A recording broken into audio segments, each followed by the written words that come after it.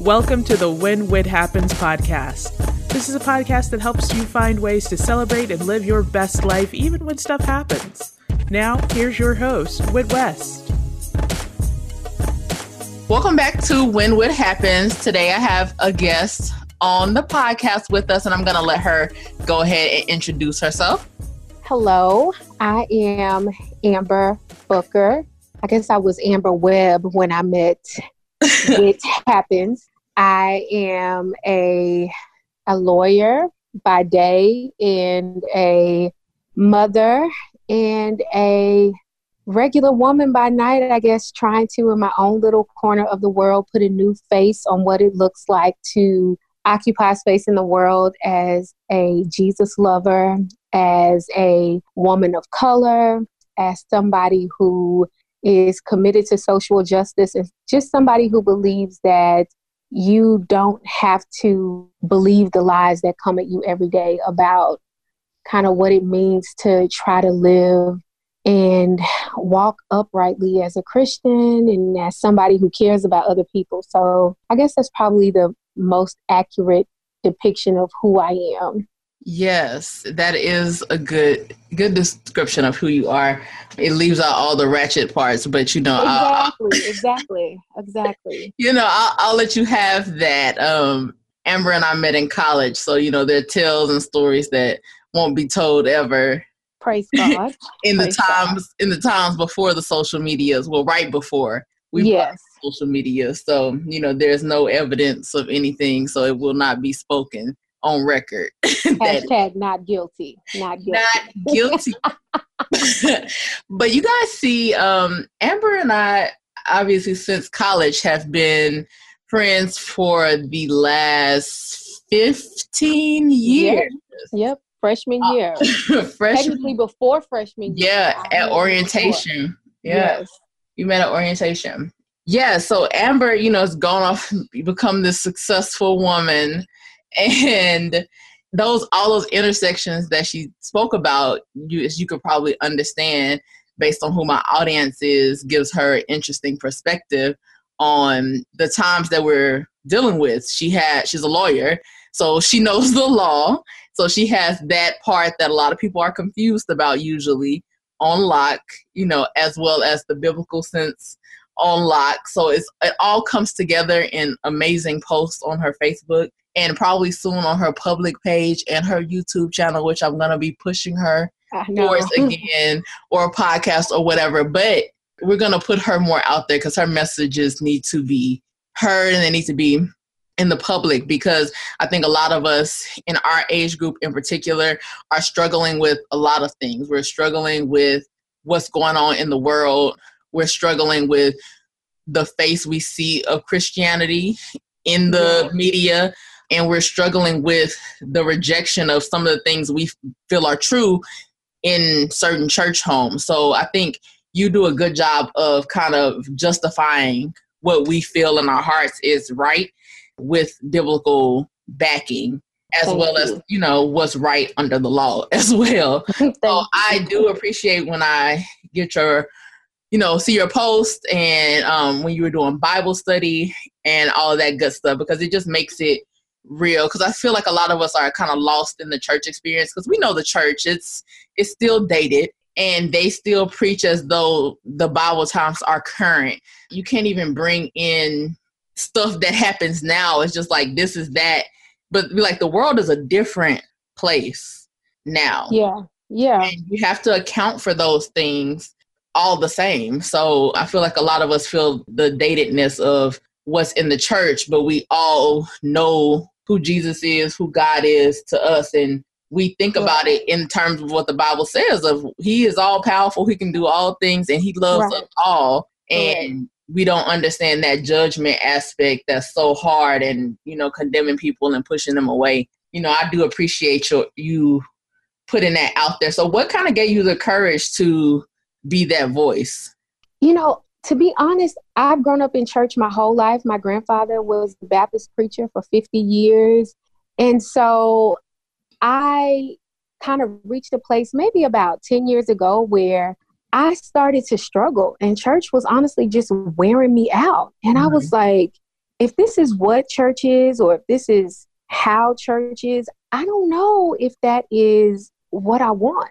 Right. And then I started to realize that I had been holding on to things that I had been taught, but I had never really ran it by the Bible. And so kind of once my, legal career and just law school kind of collided with my Christianity, and I realized, oh, sis, you have to use your brain in your faith too. Like, you've been just regurgitating stuff that people have told you, and you've never stopped to take 5 or 10 minutes to check to see if that's actually what the Bible that you say you believe says. And so when I started to do that work, I realized that part of the reason I was worn out is because a lot of the stuff I believed had absolutely nothing to do with what Jesus said in the Bible. And B, because even when I started to get clear about what was the truth, I felt like nobody else was really talking about it. I mean, we had turned Jesus into Christina Aguilera, and all of a sudden he's a genie in a bottle. And if we just rub him the right way, all of our dreams in life will come true.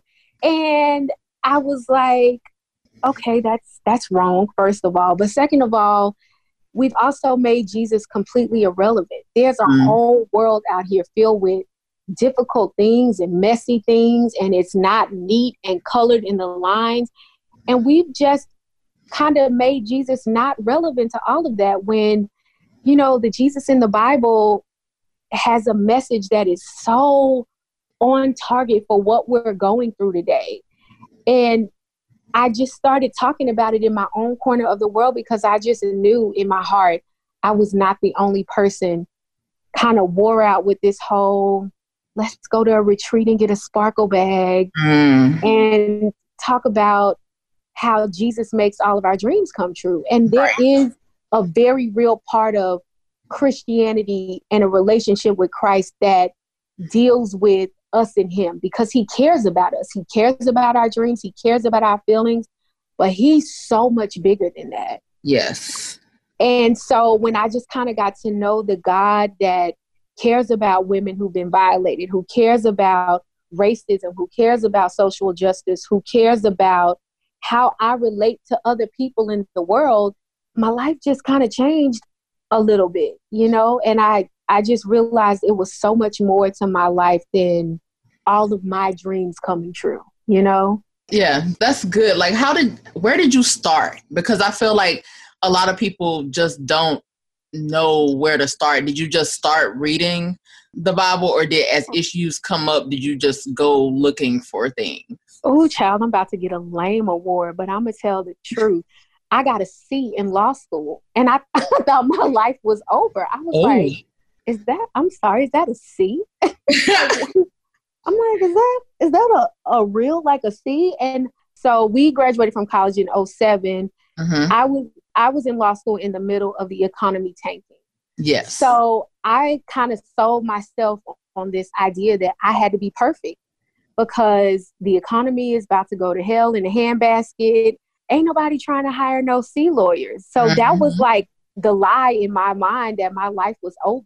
And I mean, I straight spent a whole summer just bawling, having anxiety attacks, just really convincing myself, child, that my life was over because I got a C. And what I realized at the time is that I wasn't in relationship with God. I was prostituting, okay? Because I thought I had to bargain in exchange. If I did these things, God did these things.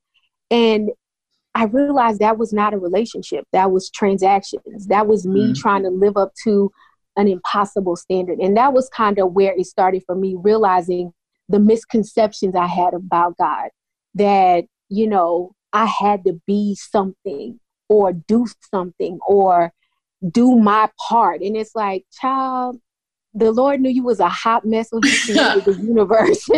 And he did not build any expectation on you doing or being anything other than truthful. And if that truth included brokenness, if that truth included an inability to perform or an uncertainty or anger or fear, whatever it was, I could be that with him and he wouldn't reject me. And being liberated to that truth about myself also liberated me to understand that other people had struggles too, and they didn't look like mine.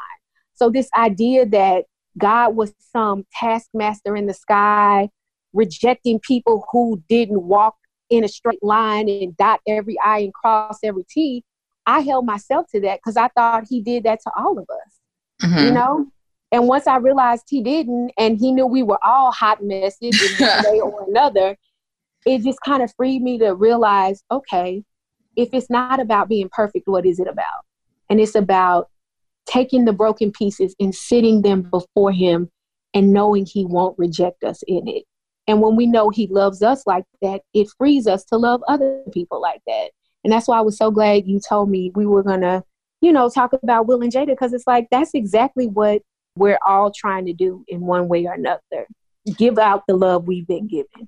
Yeah. Ooh, that is a major thing, because and sometimes it's hard to give it to yourself. You give other people that grace so often, and you encourage other people so hard. But then when you come and sit with yourself, you're that same judge you told them not to care about. You judging yourself. You paralyze your own self. Even when you're just like, God got me, everybody else got me, but you're just like, do I have myself? And that's the scariest thing sometimes. It's like, how hard am I? Oh, yeah. Myself? It gets crazy. But like you said, we just have to be true with ourselves and like okay with who we are and not expect ourselves to be perfect. And I guess just really in order to get over some of that stuff, you have to stumble and realize that it's going to be okay. Oh, yeah. And break out of those lies. You know, we all tell these lies. Oh, we all deserve love. Well, actually, that's not true. Everybody that you're going to be in relationship with at some point in time is going to do something that makes them not deserving of love. And I think we hold on to this lie that everybody deserves love. Well, no, we don't. And if we're taking our cue from Christ, we didn't deserve love, and he gave it to us anyway. And we have to take our cue with ourselves. There are going to be times when we just mess up. And it's like, you know what? I'm not going to play this game where I have to earn love for myself. The same way Christ loved me when I didn't deserve love, I'm going to have to give myself that same break. And I'm going to have to give it to other people as well. So my love is not going to be based on what you deserve. My relationship with you might be. So I might have to draw some boundaries if you start tripping. But that doesn't mean I stop loving you. Because if we hold ourselves to that crazy standard, oh my gosh, I deserve love. No, you don't. No, you don't. Because we all mess up. And I think when we hold that thought in our head, we create these crazy expectations that we have to always be doing or being something that makes us acceptable or worthy of love. And that is just, nobody can live up to that. And that is exhausting, and ain't nobody got time for that. Oh my gosh. You'll live a whole life trying to make up and get to the end like, what did you really do for yourself? That's right. And you treat other people like that too, because the Bible says you love your neighbor as you love yourself. And when you have that judgmental, harsh, self-righteous thing going on with you, that's inevitably how you're going to treat other people too. And so it is very true. The way you love yourself is how you're going to love other people. And so when you hold that thought in your head that you got to be good enough, worthy enough, perfect, or whatever it is, that's exactly the kind of love, air quotes, that you're going to give out into the world to other people. You know what I mean? And so it can be poisonous because you don't even realize you're doing it sometimes. You know what I mean? Yeah. Oh, yeah, that's a lot, girl. I know a lot of people our age and a little younger than us are not going into church. Like, what is your recommendation for finding, like a church home? Like, what are some things to look for and to kind of, I don't want to say, but I'll say beware of when trying to find a church home? Because I just moved to New Orleans and I haven't found any place. And I'd found a place in Maryland a few years ago, but something happened and I just could never go back after that. It was actually during one of the election cycles, and they were blatantly talking about what to vote for and what not to vote for when it came to marriage equality. First of all, it was completely against my views on marriage equality. And then it was also the fact that you're not supposed to be doing this. Right. In the church. Like, it was just compounded. Like, you're not supposed to be doing this. You're not supposed to be telling people how to vote. And then it is completely against my views and the loving God, Jesus, I know. So for equal rights, nobody's telling you you have to hold anything in your church. This is for their rights under the law, which you are not supposed to be involved with. So that kind of turned me off, and I was like never able to go back there. And so like when I look at churches' websites or try to look at sermons, like I look for those hints that that's the view and the stance they take on certain things, and I always see a red flag. And so I'm like, what are the things to look for, and what is, like, how do you, knowing what the church is, like, can you find a church that is meeting all your ideals, or are you just always going to have to overlook something? Well, first of all, you are always going to have to overlook something, because the church is made up of people, and people are not perfect. So it's just like any family. It's just like any relationship. It's going to be messy sometimes. It's going to be hard. There are going to be places where you have to agree to disagree, because it's a collective made up of people. And so if you are in a church that's doing it the right way, there are going to be times where it's going to be hard, because if you're in community with people, that means you know their stuff, they know your stuff. So I think the first thing is sort of getting comfortable with the fact that it ain't no perfect church. Okay? Ain't no perfect church. There are going to be times when you're going to have to do what you did and decide, okay, am I at a situation where I am having to decide whether the values reflected in this community model my values, reflect what I know to be true about Christ? And if the answer to that is no, then you might have to walk away and join another community. But there ain't no such thing as a perfect church, because there ain't no such thing as a perfect person. Right.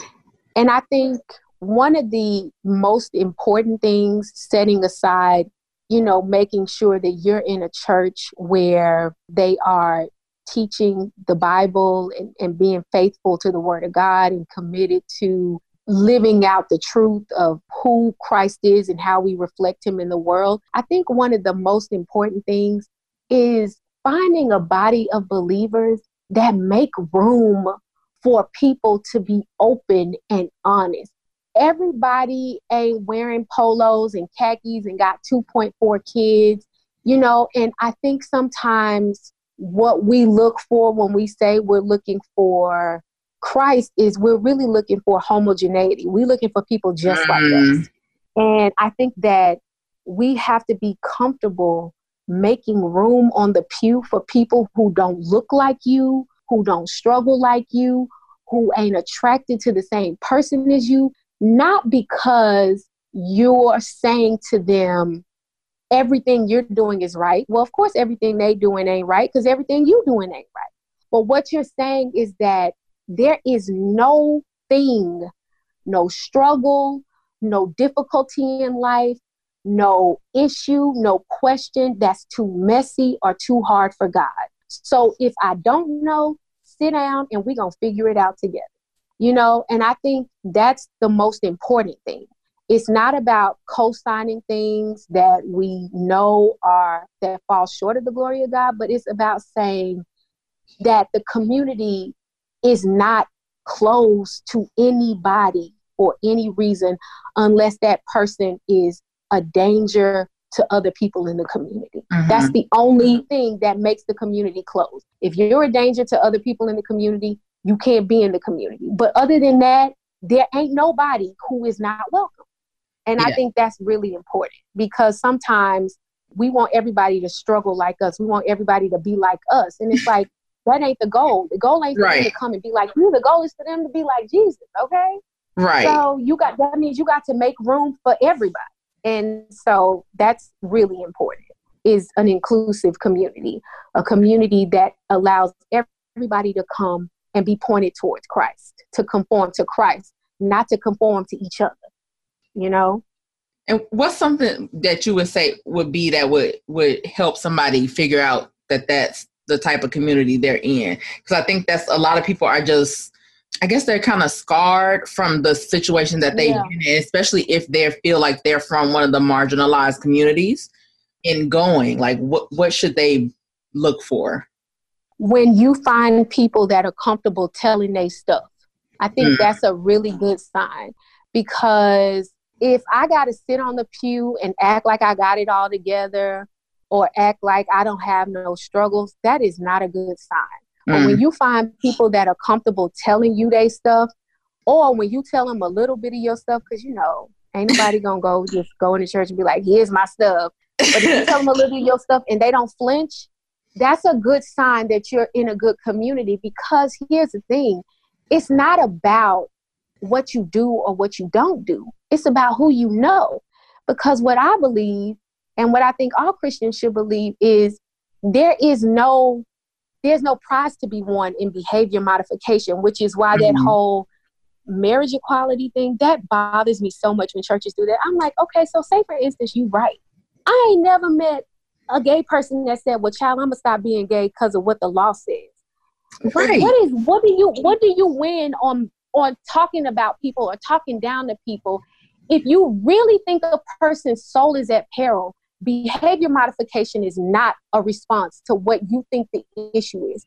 So to me, I'm like, you're just tipping your hand that you just want other people to be like you. But anyway, when you tell people your stuff and they say to you, let's work it out together. Because here's the thing, it doesn't matter how you come. What it matters is who you're in relationship with. Because one thing we know for sure, if you have a true, sincere relationship with Christ, wherever you are, when you meet him, you won't stay there. He will change you. And so the goal is to teach people to know Christ. Because if you know Christ, Christ will do in the heart what no man can. And so I think that is, to me, what the most important thing is how can we point people to Christ? So tell me your stuff, girl. That's crazy. I mean, you know, I normally twerk with my clothes on, but I'm not going to judge you that you twerk with your clothes on. But sit down and let's get to know Christ. And he going to change both of us. Okay. He going to change both of us, you know?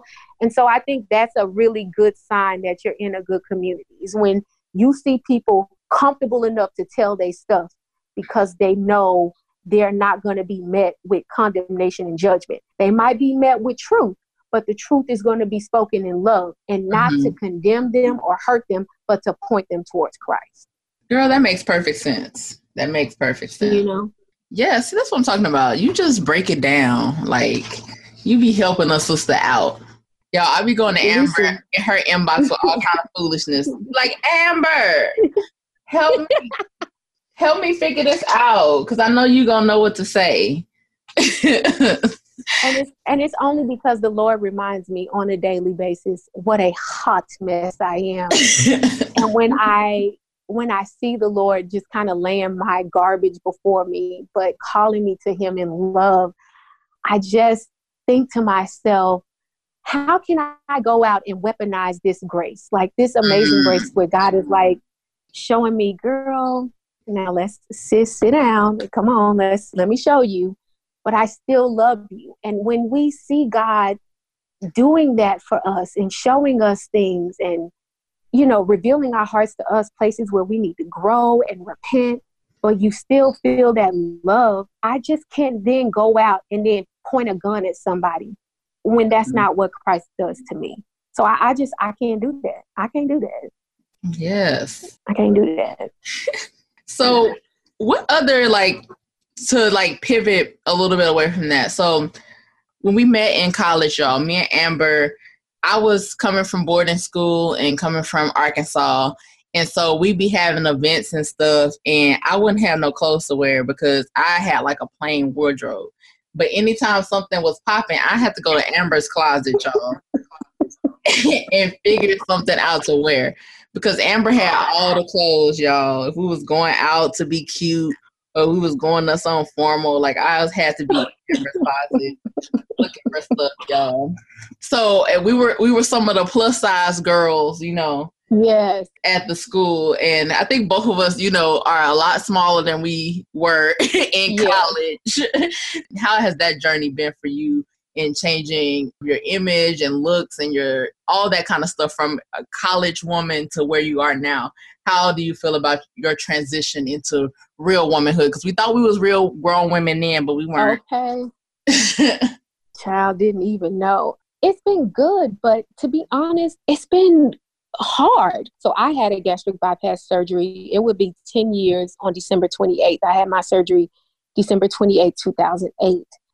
I will say it was hard because I had to grow up for real. Like I didn't realize how much I used food for comfort to manage stress. And so I had to deal with a lot of those issues because I know for a while after I had my surgery, you know, I was kind of shopping a lot, you know, and then I realized, I'm like, child, I'm not even on that level, you know, so I had to kind of deal with some of my issues. Like, so that was one thing that came along with the territory because for many months after my surgery, I couldn't eat. So it was like, you're going to have to deal with the man in the mirror. What are you really eating? And so that was definitely eye-opening for me. And that was actually around the time I started to kind of have some, you know, spiritual awakening as well. That all happened around the same time.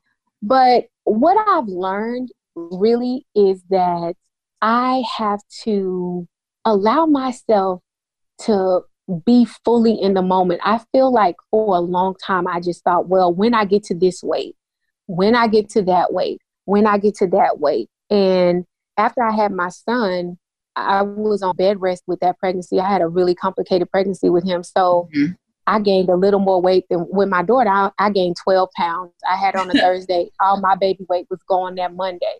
With Ben, I'm still trying to lose that 20 pounds. Like, and he's 3. Okay. Yes. So what I'm realizing is that I just have to enjoy my life in the body I'm in, you know, and I'm trying and I've lost about 7 pounds, you know, depending on the day. But what I'm really learning is that I need to take care of myself. So I can't measure my contentment with my body based on a number on a scale or when I'm going to get there or when I'm going to get, you know, for a long time, I was like, oh, child, when I get under 200 pounds, you ain't going to be able to tell me nothing. And I was under 200 pounds for about 13 minutes. And it was great. But, you know, I wasn't taking care of myself. I was not sleeping. I was doing so much. So now it's like, you know what? I want to get back there, but I want to take care of myself. Yeah. So I'm drinking my water. I'm just trying to enjoy my life.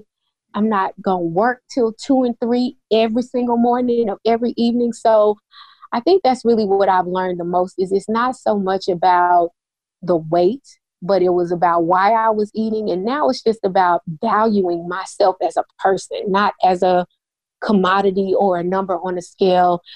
Right now, in this moment, I'm going to love my body how it is and take care of myself to try to get to where I want to be. Yeah. Are you able to balance that like throughout all the aspects of your life well? Because I feel like, you know, I have those thoughts like with my weight, like, of course, you know, being bigger, you know, I've loved myself at my sizes the whole time.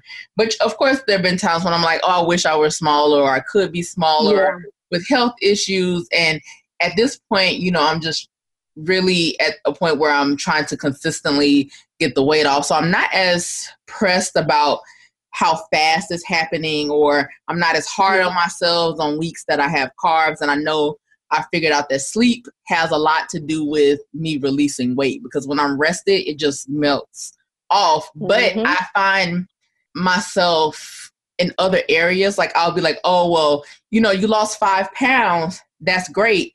You know, or this week you lost 10 pounds. That's also great. But like when I'm doing stuff like, let's say, trying to pay down debt, I'm like, oh, I'll put 150 extra towards that card, but dang, I wish it was 500. Like I'm always like not able to spread that understanding that it's a little bit is fine, it's going away like throughout all the aspects. And it's like I wish I could just like magically like sweep one thing like have that same understanding across all platforms, but it's hard. Oh yeah. I feel like everything that you do, everything you add on, that intensifies. And it's just something that you have to manage. If I don't even have no meaningful answers for that other than, lately what I have tried to train myself to remember is that God is glorified in my weakness. And so I have tried to remove the shame and the guilt that I have about things that I can't do. I feel the same way about my student loan debt. My husband and I were talking about that the other day, like when I get a bonus every year. And so, child, that number seems so big, like in March. But by the time they get ready to pay it at the end of the year, you be like, but I wanted to pay all of that off and all of that off. And it's like that, it's like, no, that don't add up. Second grade, them numbers don't add up. So, it just, that ain't enough money, but what I'm just learning is that that's okay. And it's okay for me to be weak. It's okay for me not to have it all.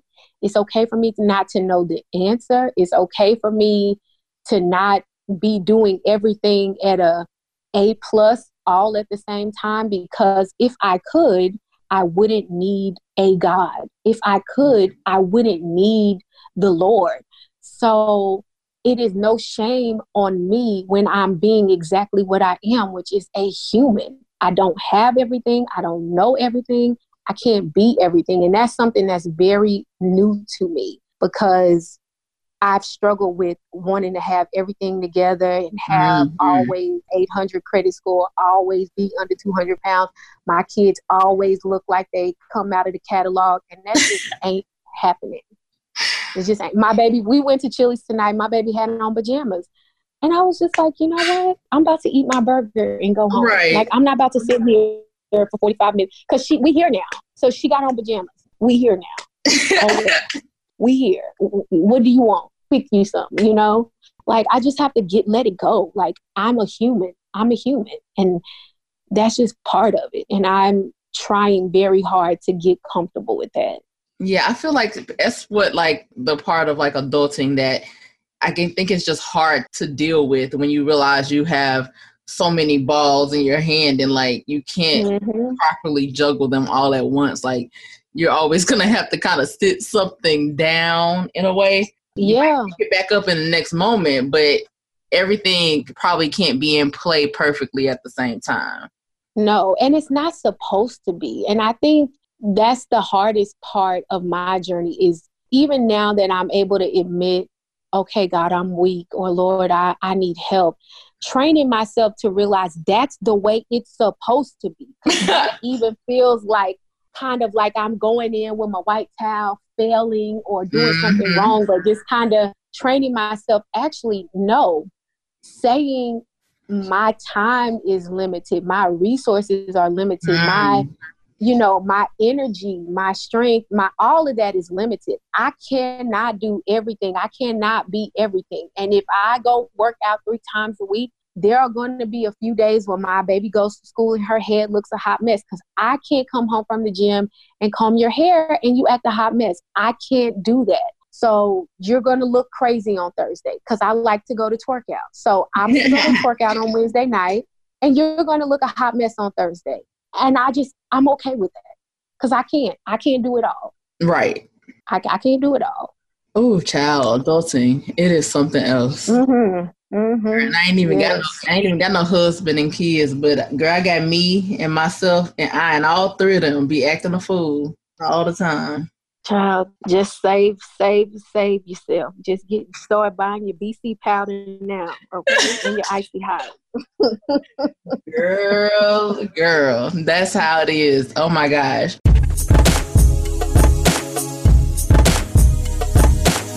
So you mentioned that we said we're going to talk about Will and Jada. So if y'all haven't listened to or watched the Red Table Talk at the beginning of the new season, if you don't know what Red Table Talk is, it's Jada, her mom, and Willow.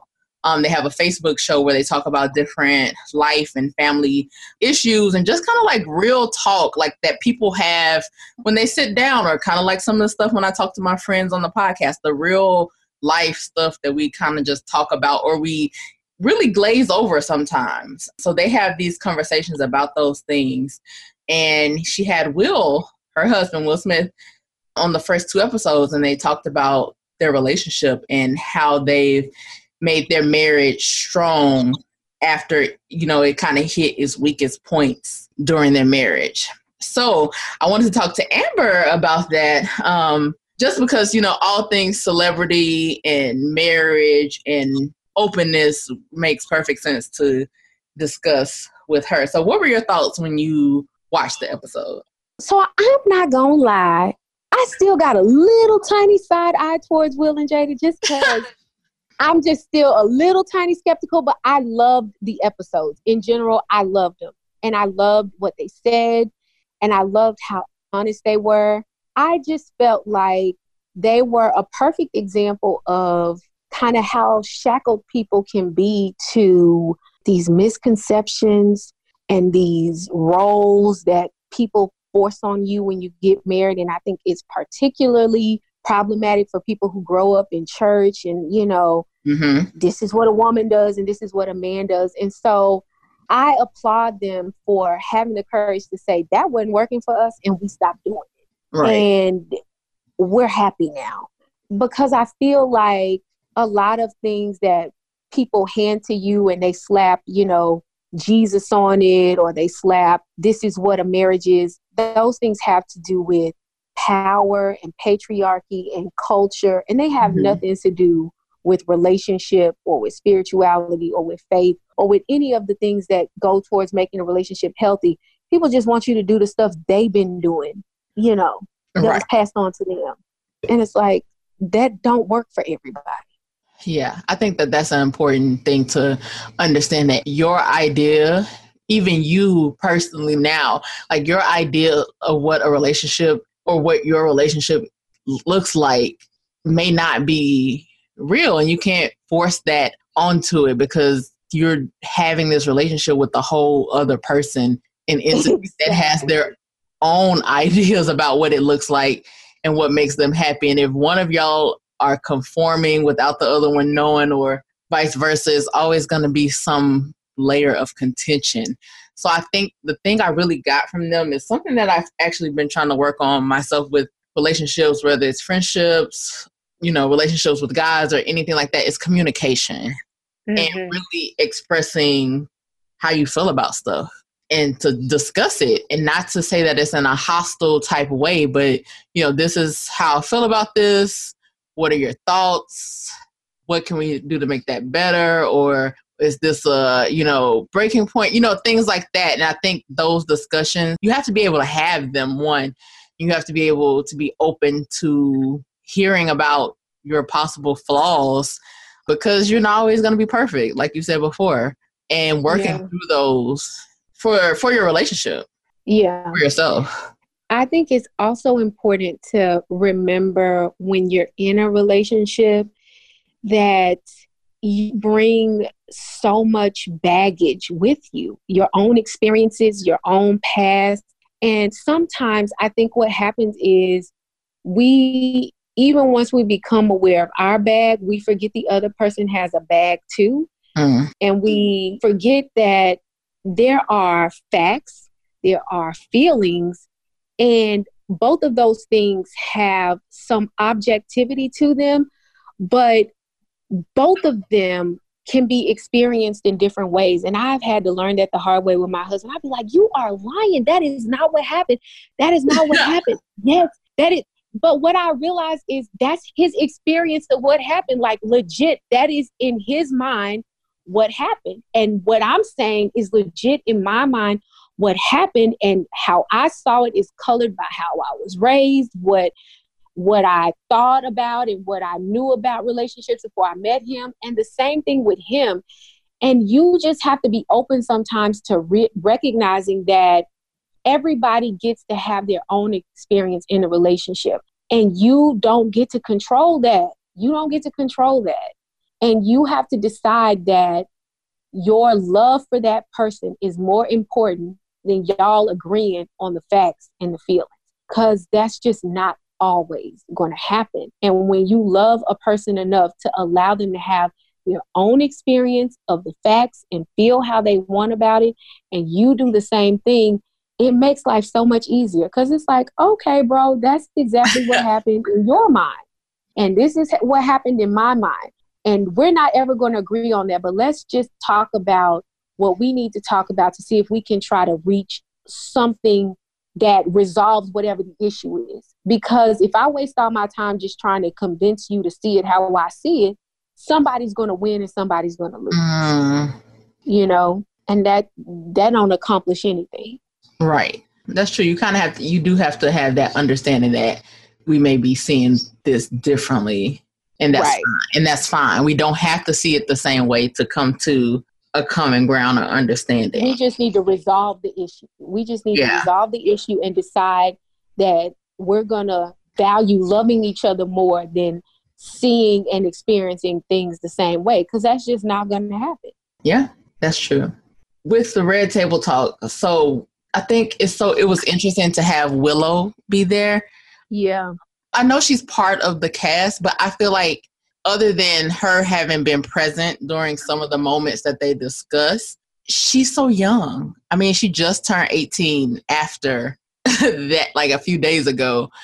I don't know. She just kind of gave some ahs and some ohs. And the ahs were just they were in places that were kind of like, oh, well, daddy loves mom.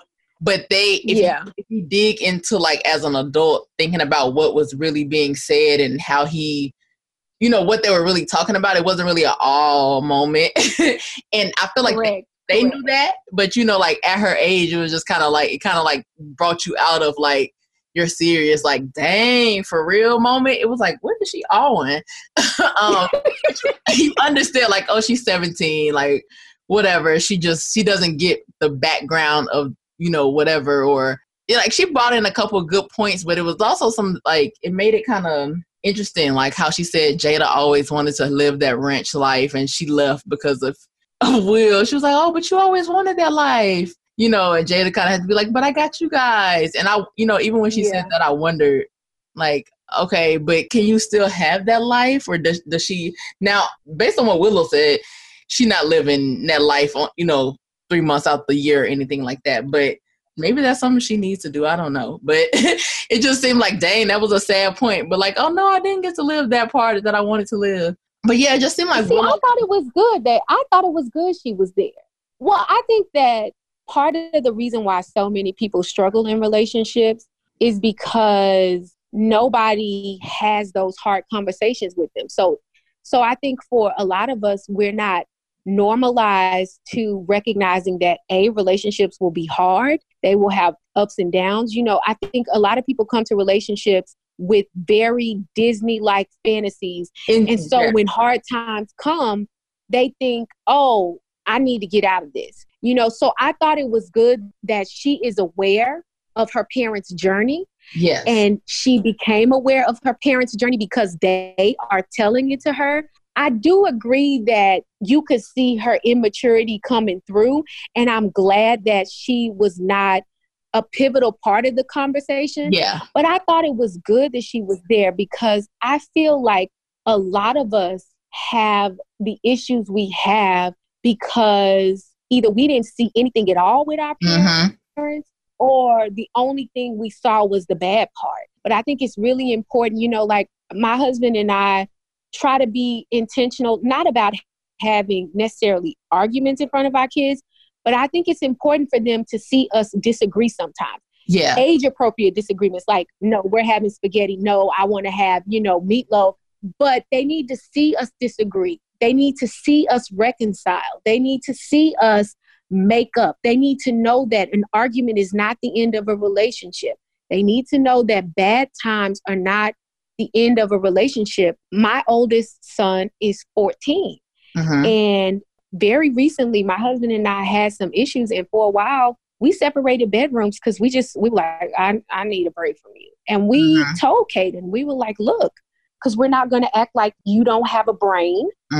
So Daddy and I are going to sleep in separate bedrooms for a little bit, but we still love each other. We are going to a counselor. We're working on our issues. You only have one job, and that's just to pray and ask the Lord to help our family come back together and help Daddy and I work on our issues. But we love each other. We're not going anywhere.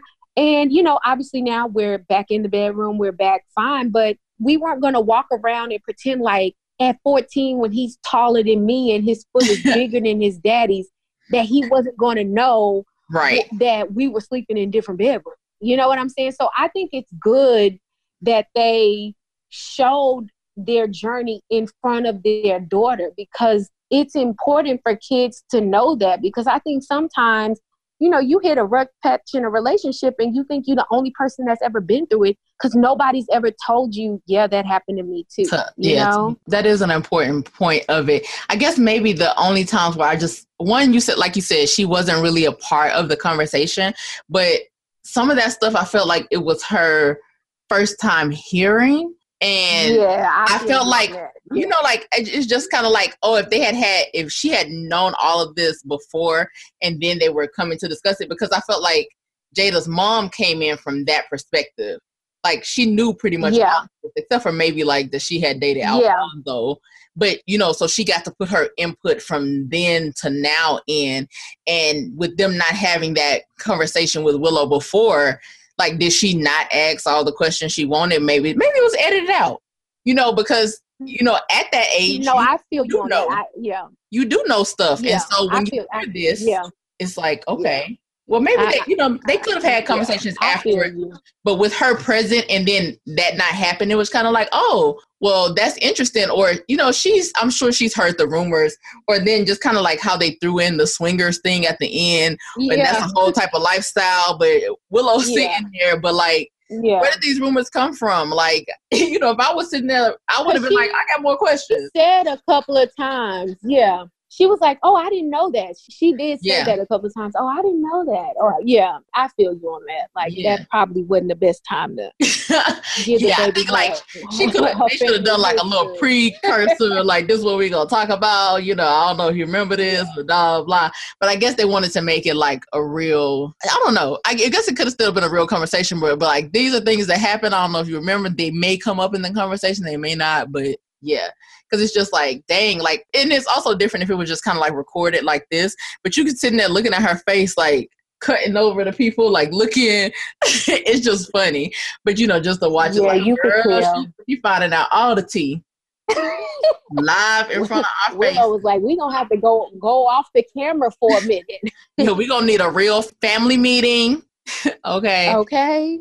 Something. But I think it is a good discussion to have, because like you said, people have this fairy tale idea of relationships, marriages, and all types, because one, they don't see it. And I feel like it's a Black community thing. Grown folks business is something that's always said. But how do you learn to be a grown folk if you ain't never been around any grown folk business? You making it up all over again. And it's complete. It's a new cycle every time, somebody making up what grown folks do, because they ain't never seen grown folks business as a child. So true. In all types of aspects. You don't know how to pay a bill. You don't know how to cook a meal, or you don't know, stuff just happens. Like, we need to see all the aspects of grown folks. On the first, we pay bills. You know, on this, we do this. You know, like, this is how you run a life, because those small things will give you such a leg up when you really out in the world on your own. Do you watch Greenleaf? And when you know the struggle. Girl, yes, amen. Because like, when you notice, like you were saying, when you know the struggle? When you know the struggle, also, it makes it easier for you to be in relationship with other people, though, because I think it also makes you less judgmental, too, because you're more inclined to give people grace. And you also don't have an expectation that everybody does everything the same way as you.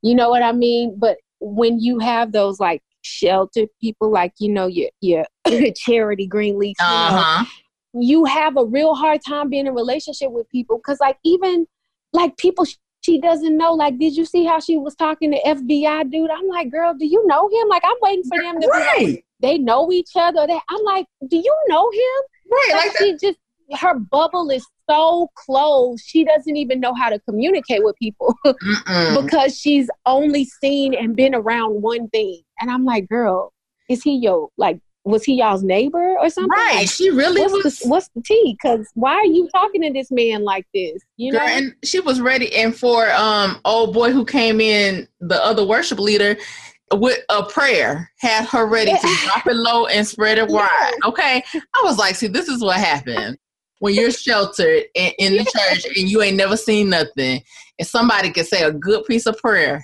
and you ready. Okay. Just shelter, ain't seen nothing.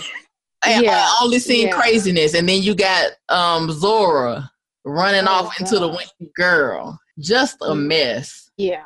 Those are all prime examples, because it's like, how different would she be and how comfortable would she be talking to her mom and dad about Hot Mess, High Yellow if she knew that her parents had struggles? Like, maybe if they were open and honest, but it's like, you live in this big secret because you think you're the only person in the world that's been with a trifling man. If your mama talked to you, you would know you not, because your dad's trifling. And and that's what I'm like, you know, that's why I was talking about Carissa. She just misses all the opportunities, and I don't like her for herself. Like, in that window when your daughter is about to run off and she's saying everything, all this is only about you, and then you say, yeah, it is about me, I worked too hard. That was your opportunity to be like, no, it is about you, and I've been where you are in a different way. Like, you know, you don't have to go through. I was so confused about, I was like, what are we talking? So when she said that, I literally rewound my TV, because I was like, wait, what are we talking about here? Because I thought maybe I missed. I was like, did she say something about college or something? I was like, what are we and then I realized, no, she just meant like she worked too hard at creating this perfect image of a family, and she didn't want Zora to ruin it. And I was like, oh, Carissa. She is Lady, and I be trying with Mae Carissa Jr. because I feel sorry for her. She is Lady Mae Jr. That's right. That's exactly what she is. Right. And Zora is becoming a ratchet Grace. Yeah.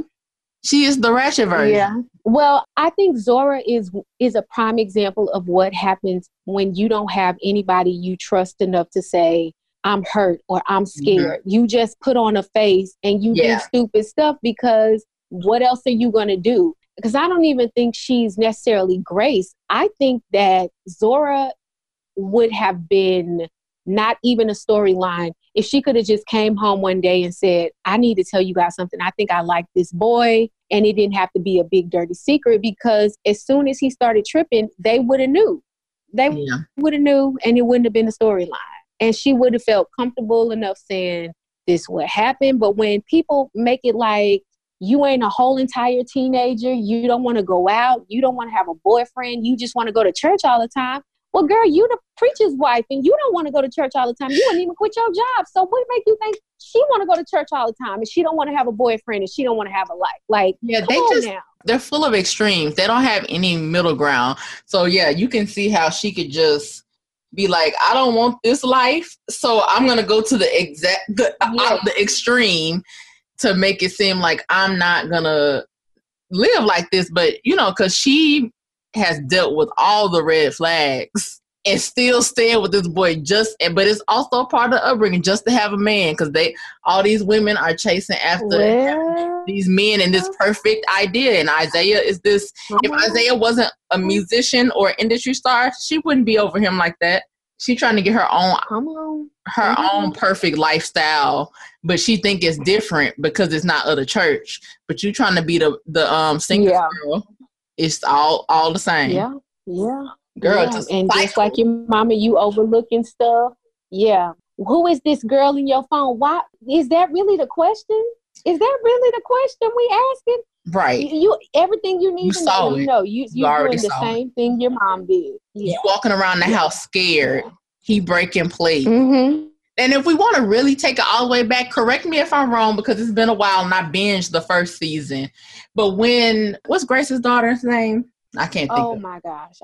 Whenever she came and Zora was trying to take her out because she was trying to go hang out with Isaiah was trying to like on her, right?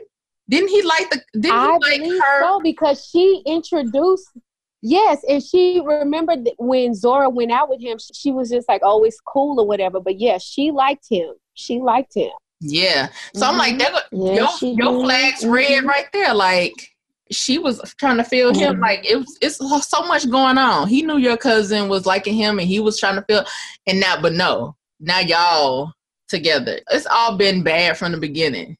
A bad omen.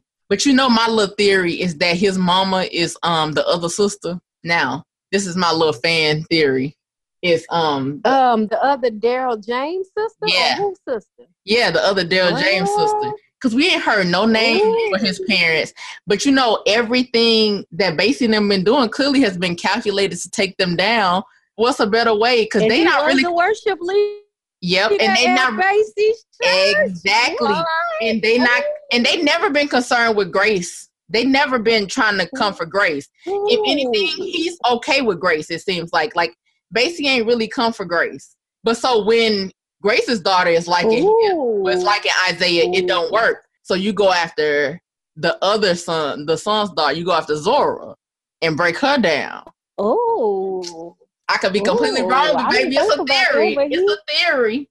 I mean, that's a theory, but he sure was that's where he came from. Yep, he came from that church. Ooh, child. Mm-hmm. And he do favor Basie a little bit. And now that they on their Maury Povich tip, we can't even discard that theory since clearly they about that life. They are. You know it. The writers have shown they will throw a Maury Povich twist in.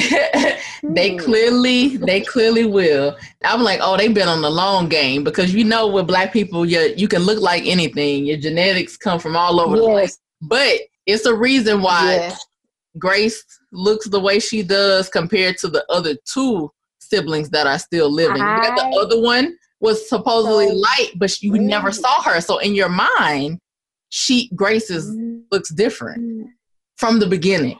That all hit me like a ton of bricks when he was talking about who her dad was and stuff. I was like, ooh, that's cold-blooded. That's why Grace is light-skinned. And then you got Jacob is the chestnut, and then Charity is a little chocolate. But them two boxes is doing their own thing. Ooh, I'm on the struggle bus. So I literally didn't catch that until last episode. Because when Aaron initially showed up, I thought they were going to make it some way that Aaron was Lady Mae's son.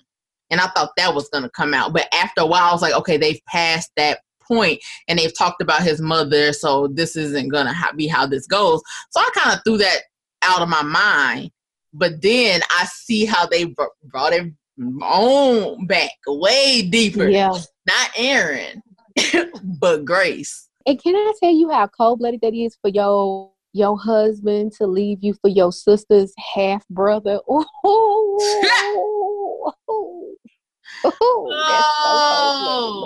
There's somebody on my Facebook was saying like, this is so incestuous.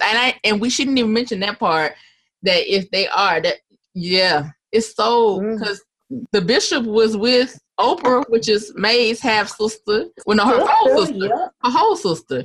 And I wonder if they're going to have a child somewhere out there in the world, too. But, it's always funny because Grace is the one who was always closest to her. And she an outcast. I bet she knows. She know everything. She's going to come back. Yeah, she probably knows. Well, I can't wait to this next episode. This last episode, I'm just ready to find out if Bishop is a thought. I'm like, Bishop, you ever thought that? No, girl, I think she date raped him. If she did, either she lying. First of all, LaToya Luckett is making me hate her guts because she is acting her butt off on this role. Okay, she is doing the thing. Acting is her calling. Praise God for being dropped from Destiny. Yeah, that's true. This is your ministry, boo. So they were drinking that smooth champagne. Remember, he commented on how smooth it was, and she was like, I asked for something, and they were drinking, and then I was like, this seemed like she about to do something, and then they like cut off, and then she started telling people they had the sex. So I'm like, oh, did she date rape him? Did she drop a little something? And then, you know, she sperminated in real life, so they was like, is they gonna work that into the story? Now she done got sperminated by the pastor. She said people be coming up to her being like, is that Bishop Greenleaf's baby? That's a character. That's a character. This is my real life husband. Right. Bishop Greenleaf isn't real. Right. Thank you.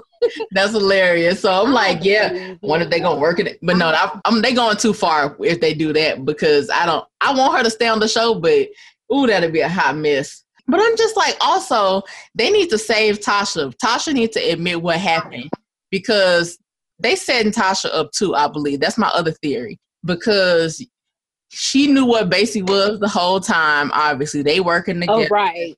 It's one thing to get Jacob to sign the paperwork or whatever, but he wasn't present at the bank to open the account. Somebody had to open the account, right?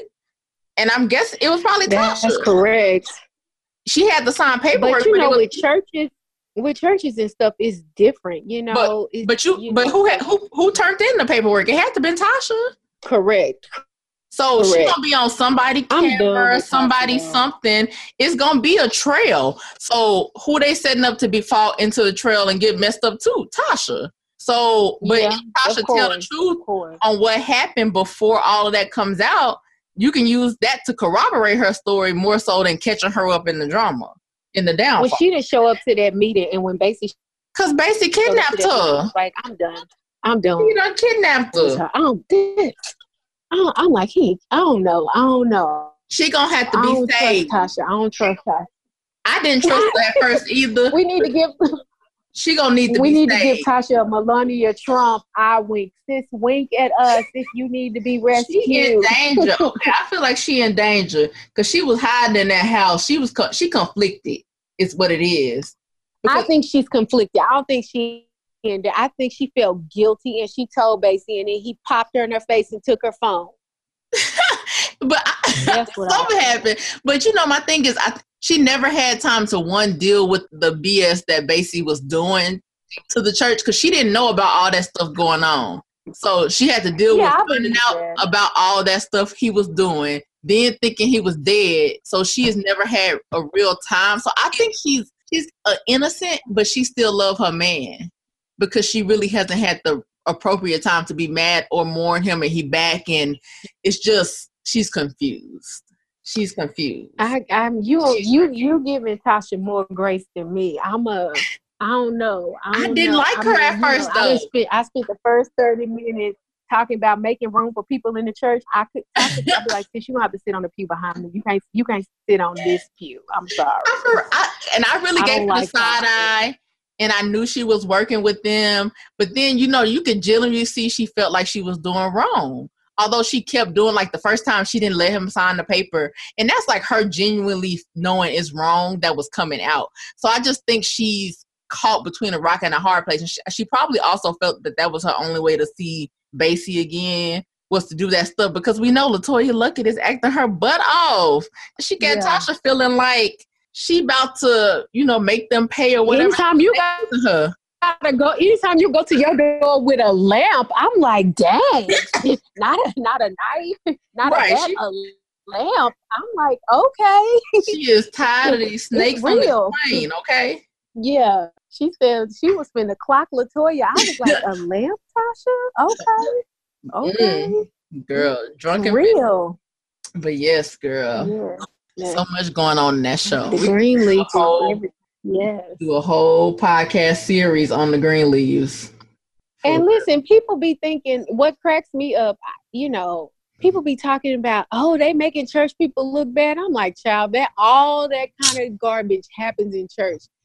They didn't invent that. They just sure didn't. Monetized it. So, you know, I'm like, you can't blame these people. They ain't making church people look bad. They just talking about stuff that already be happening. Right. So, it's like based on the true life of the real world, okay?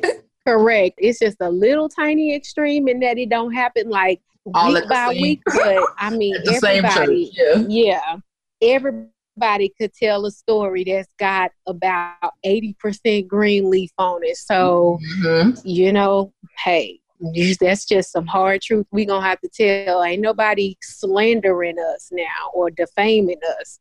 We handed them these stories. Because it happened. And you wouldn't be thinking it was so good if it wasn't realistic, okay? Exactly. Or if you didn't know somebody who knew somebody who went to a church with all this drama. Exactly. Yeah.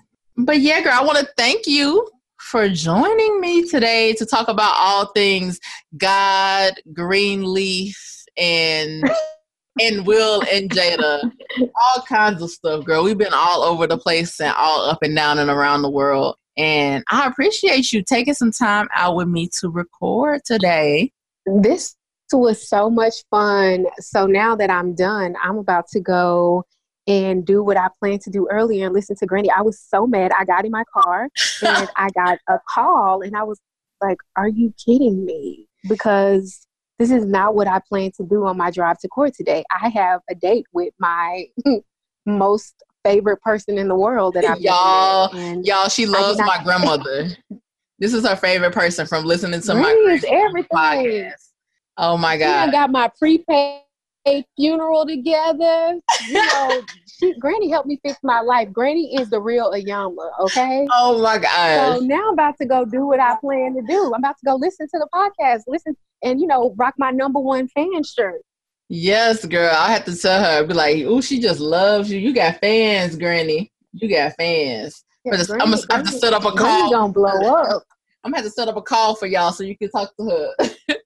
Listen. You might be in competition. Listen, the way my heart is set up right now, I'll be done had a heart attack. I'll be like, is this Granny? Lord. I can't deal with you. Between you and my brother-in-law, my sister's husband loves my grandma too. Oh, he thinks she's just the funniest person, the craziest person ever. He loves her. So between y'all love y'all some Granny, and she is a mess. She is. But yes, go listen to the podcast episode. I have to be on that world tour. Yes, she would love to do that. But yes, thank you so much for joining. Do you want to tell people where they can follow you? Are any of your accounts open and public, or do you have any pages you can share with the people? Your YouTube, anything?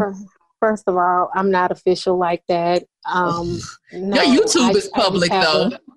Oh, yeah, but I don't know what it is. I mean, because I just did it because you told me to. But y'all, I'm on Instagram. And, yeah, you just, I don't know. We're going to get her together in the meantime. We're going to get her together in the meantime. And by Monday, because this is going up this is Monday when y'all are hearing this in November, you're going to have something together. At least a Facebook page or something to point the people to. Yes. Because y'all need to go get this word. So thank you. Fix my life. And yes, we're going to fix your life. Whitney, fix your life. But thank you. Thank you so much. Thank you, friend. I'm so happy you let me join you, and I'm so proud of you. And thank you. I love your journey. Love what you're doing. Keep it up. Yes, I appreciate it, girl. You can come back anytime. Okay, I'll be back. Yes, girl. Thank you for listening to When Wit Happens. You can find Wit living her best life at withappens6.com and at withappens6 on social media. Subscribe and follow for updates. Until next time, keep living your best life.